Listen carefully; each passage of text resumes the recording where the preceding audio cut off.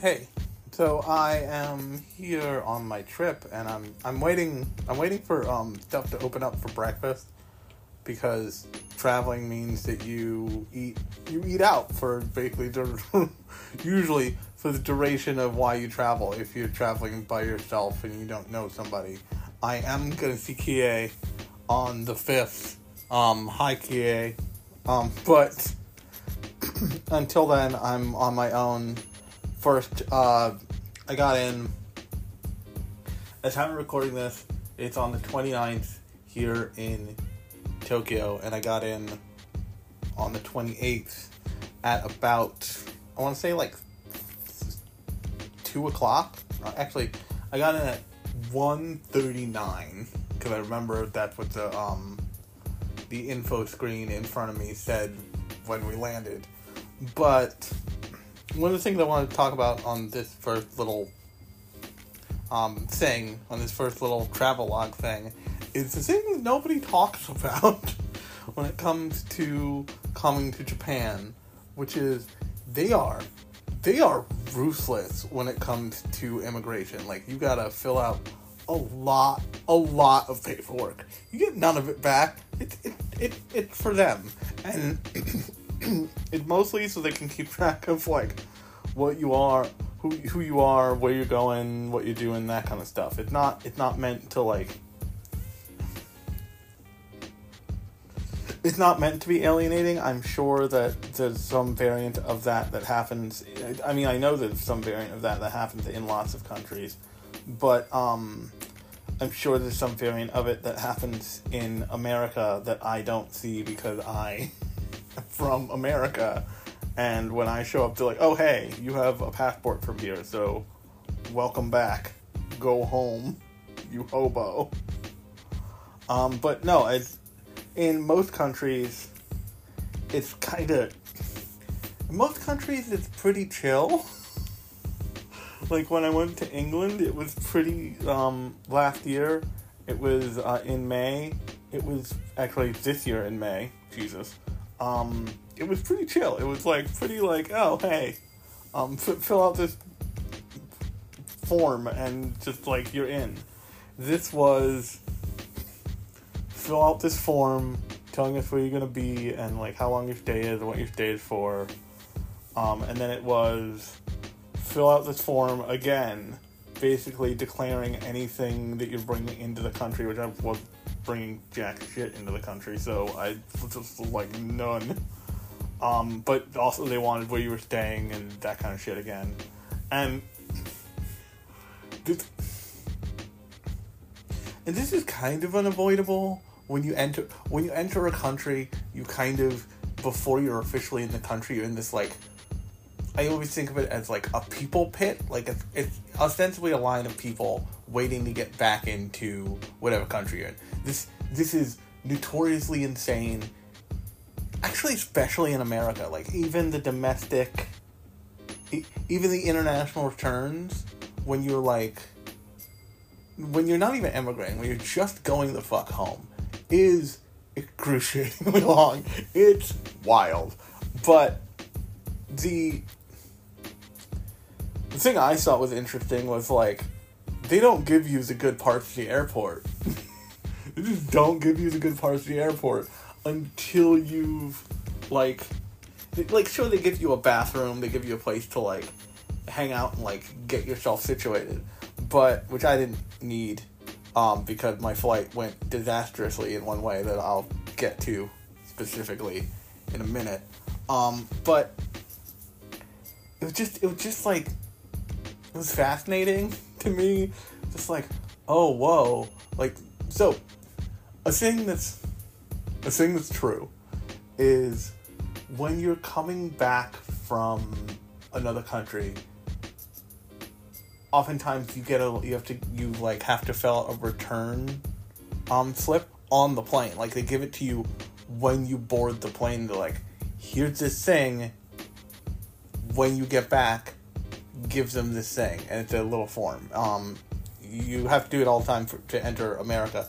I saw people do it for Japan too.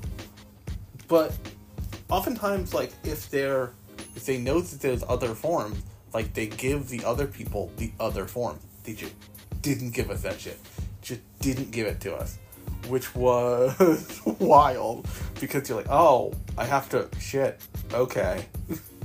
But the way... So, my flight was supposed to be 14 hours. It ended up being 12, which was nice. Because that might mean that it's only going to be 11.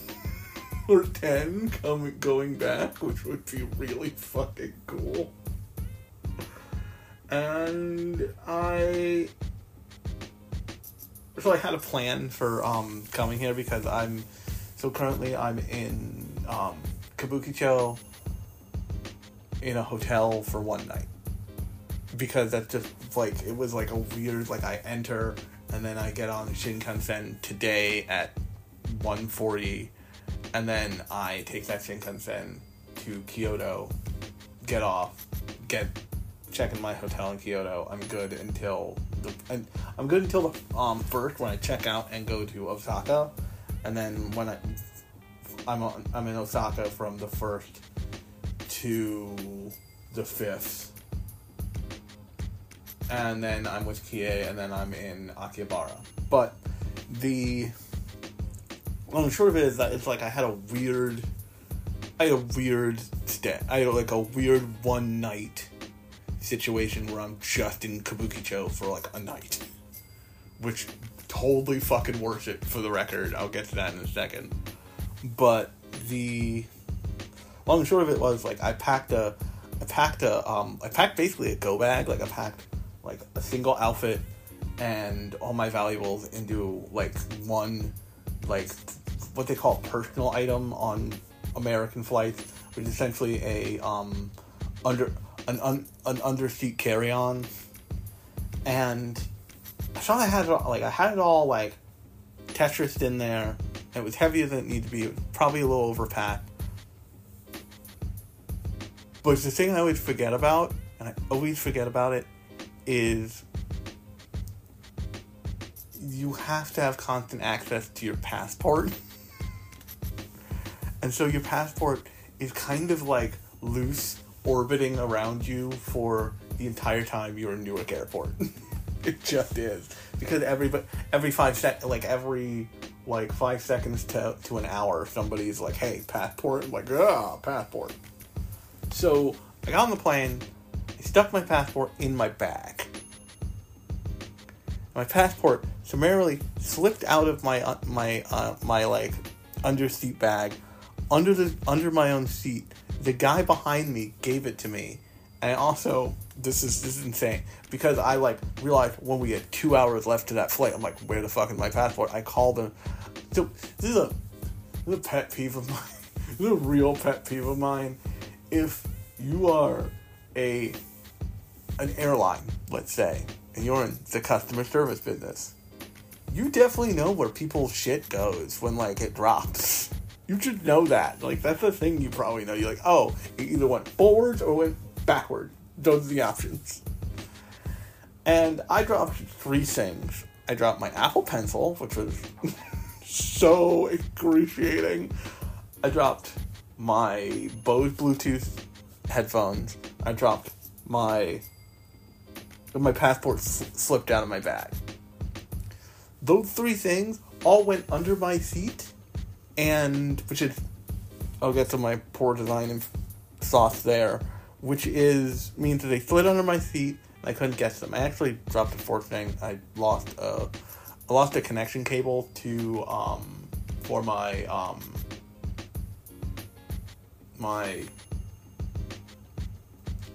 Apple AirPods Maxes, but which was like $30. I'm not worried about it. I can pick up another one in Tokyo when I get back here. I'm super not worried about it. It's very low on the list. I kind of anticipated it vanishing once I plugged it up, like, oh, this is gonna be bad. But anyway, that all like you're like, oh, hey, it's probably under your seat. And then ask the person behind the person who's missing their passport, the thing they need to get in and out of any country in the world, like, hey, Can you check on your seat for his passport? What does it look like, sir? Done. This flight attendant said to me, good luck. I don't know what to tell you. That's not good. That's not cool. Nope. And it's just like, it was really not great. But so when we were done taxiing after landing, I straight up took my phone when the lights were on in the cabin, and I just like snapped a picture under my seat, lifted it up, like, there's all the shit I'm missing except for the wire. Don't care about the wire. It's $30, which is a lot for a wire, but like not in the grand scheme of things. I got my Apple Pencil. I got my headphones. I already had my passport because I asked the guy behind me. I'm like, hey, you see a little red book back there? And he's like, oh yeah. I'm like, that's my passport, please. He's like, thank you. Which was nice of him. But like just the fact that you can drop things like that and it can expand out infinitely to the front of the aircraft, to the front of the cabin, or to the back of the cabin should not be. That should be like steel to the floor. Like, if you drop something, it should not be able to go real far. For a lot of reasons. And I get that you have to like have like emergency airbags and like life jackets and stuff under there, but there's a way to do that without creating a gap that shit can just slip through. Like big shit. My Bose Bluetooth headphones, which I bought, they end up coming on a plane because I'm listening to stuff as I'm getting on as I'm boarding, and I switch to big full cup AirPod Maxes when I'm on the plane. But until then, I'm just like normal Bluetooth earbuds things, and it like they end up on they just kind of end up on the plane, like I said. But those are like, they're probably like at least a inch tall. So like that's like a substantial thing to just like slide behind you, slide under your seat. You could just have steel to the ground, both of in, no give, and it would just solve a lot of problems. It would just solve a lot of design problems. I know I'm a furniture guy now. I'm also just a designer, so I have thoughts, but you know, whatever. But on that note, Kabukicho for a night was an incredible idea. It was so Kabukicho is known for not being for being kind of the like red light entertainment district of Tokyo. But it also has things like, I'm like right next to my hotel is Toho Theaters. It's just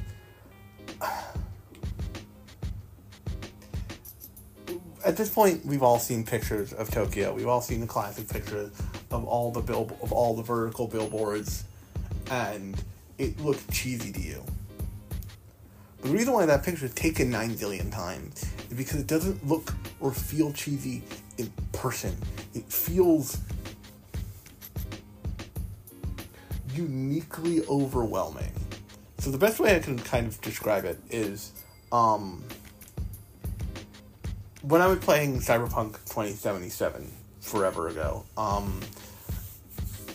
got in this scenario where all these quests were popping off in like the notification system for that all the time. Like it was relentless.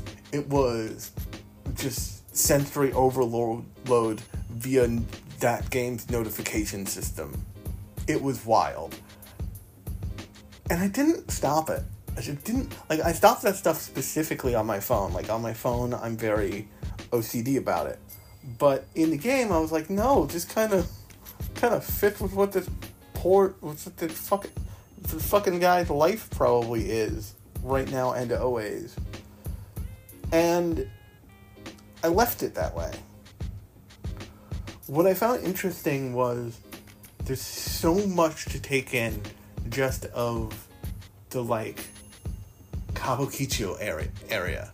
Because every building has, like, at least 5 floors, and and there's a different business on different floors. There's basements. There's just a staggering amount of just stuff. And just the sheer density of just what's happening in front of you is... It's different than New York City. I'm used to New York City.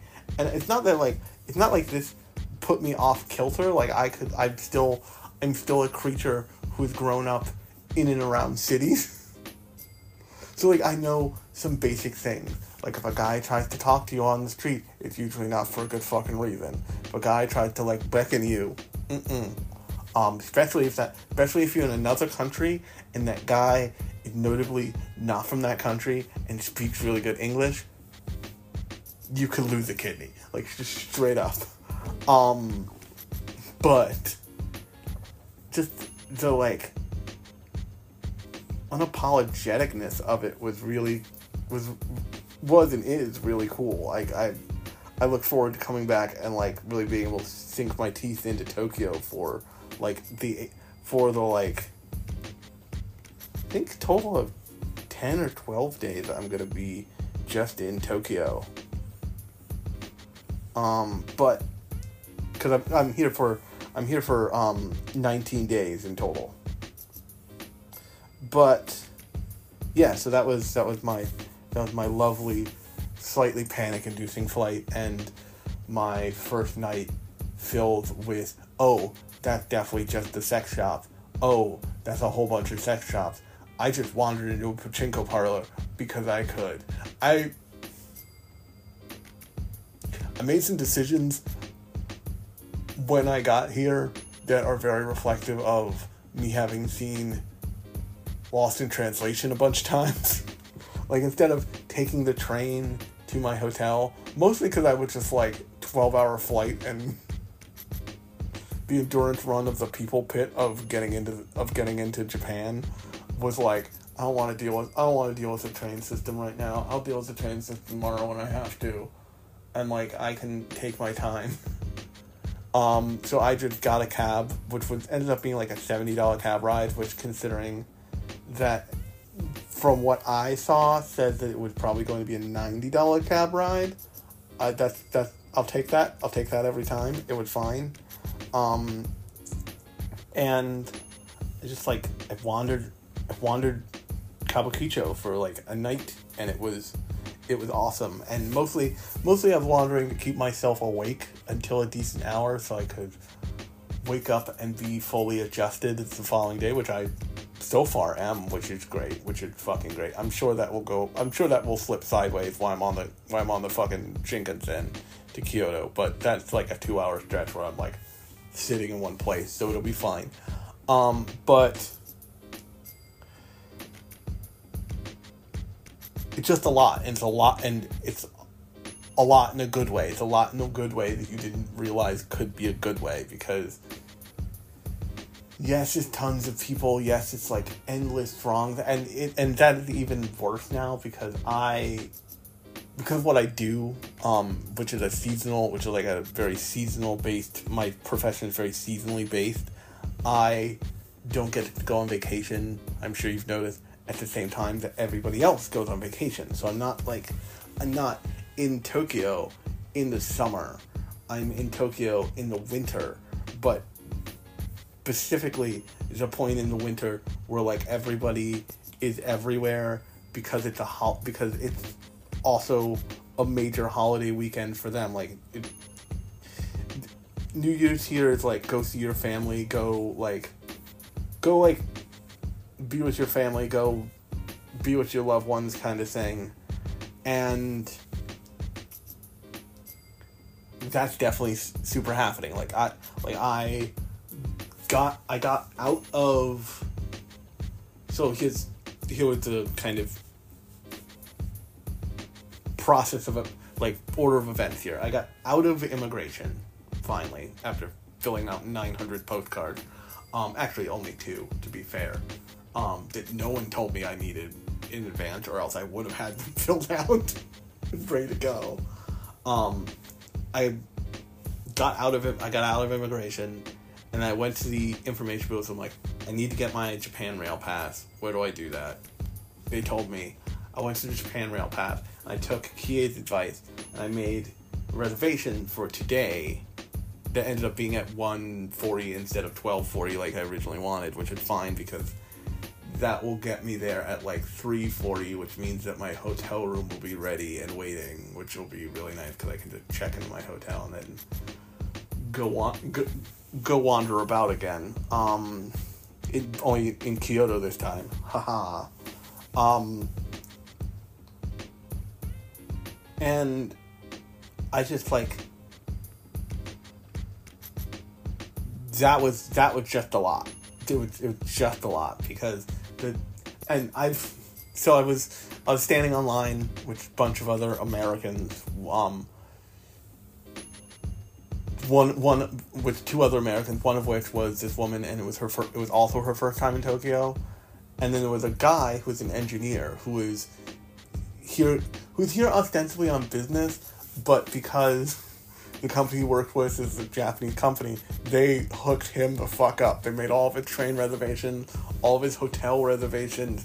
He's going to Universal Tokyo for like a special thing. Just like you get to stay overnight there, which sounded rad. Even if I'm not a theme park person, I was just like happy for the dude. But like I said to him, I'm like, yeah, this is the part they don't tell you about coming into this country. You know, everybody, like, the food's incredible, like, I get train pilled, all this stuff. They don't talk about just the giant section of the airport that you explicitly cannot take pictures of, which is what kind of motivated me, like, oh, this is what I'm talking about this time. But yeah, so, Kabukicho is tons of fun. But the thing I wish I knew was if you want to eat at one of the at like an izakaya, especially around now, they're just full. Like just know that and plan accordingly is what I would say. Everything smells fucking delicious. But yeah, so just that's my pro tip. Like if you're coming in December and you want to eat at like a traditional izakaya, and you're going to be in like a not out of the way part of Japan, just know that like everybody's home. By definition, everybody's home. It's like a Christmas scenario. Like everybody's home, everybody's eating out. It's a whole thing. But on that note, this is where I'm gonna end it for my first Japan travel log for the podcast feed. I hope you like it, and remember, you will see these kind of whenever I feel like it. I'm not committing to any particular amount of them, but if you want to follow my exploits explicitly, you can do so over on my Instagram and my Threads page, really anywhere. I'm also posting this stuff to TikTok and all that stuff. So go check that out. I'm not going to do a whole lot of complicated link work for these because I am technically just on vacation and I don't want to do that shit. So yeah, check that stuff out. I've posted a kind of montage video of me going from America to Japan, which super did not include the immigration part of that. But yeah, so just know that. Just know all that stuff. On that note, I am going to get breakfast in like an hour.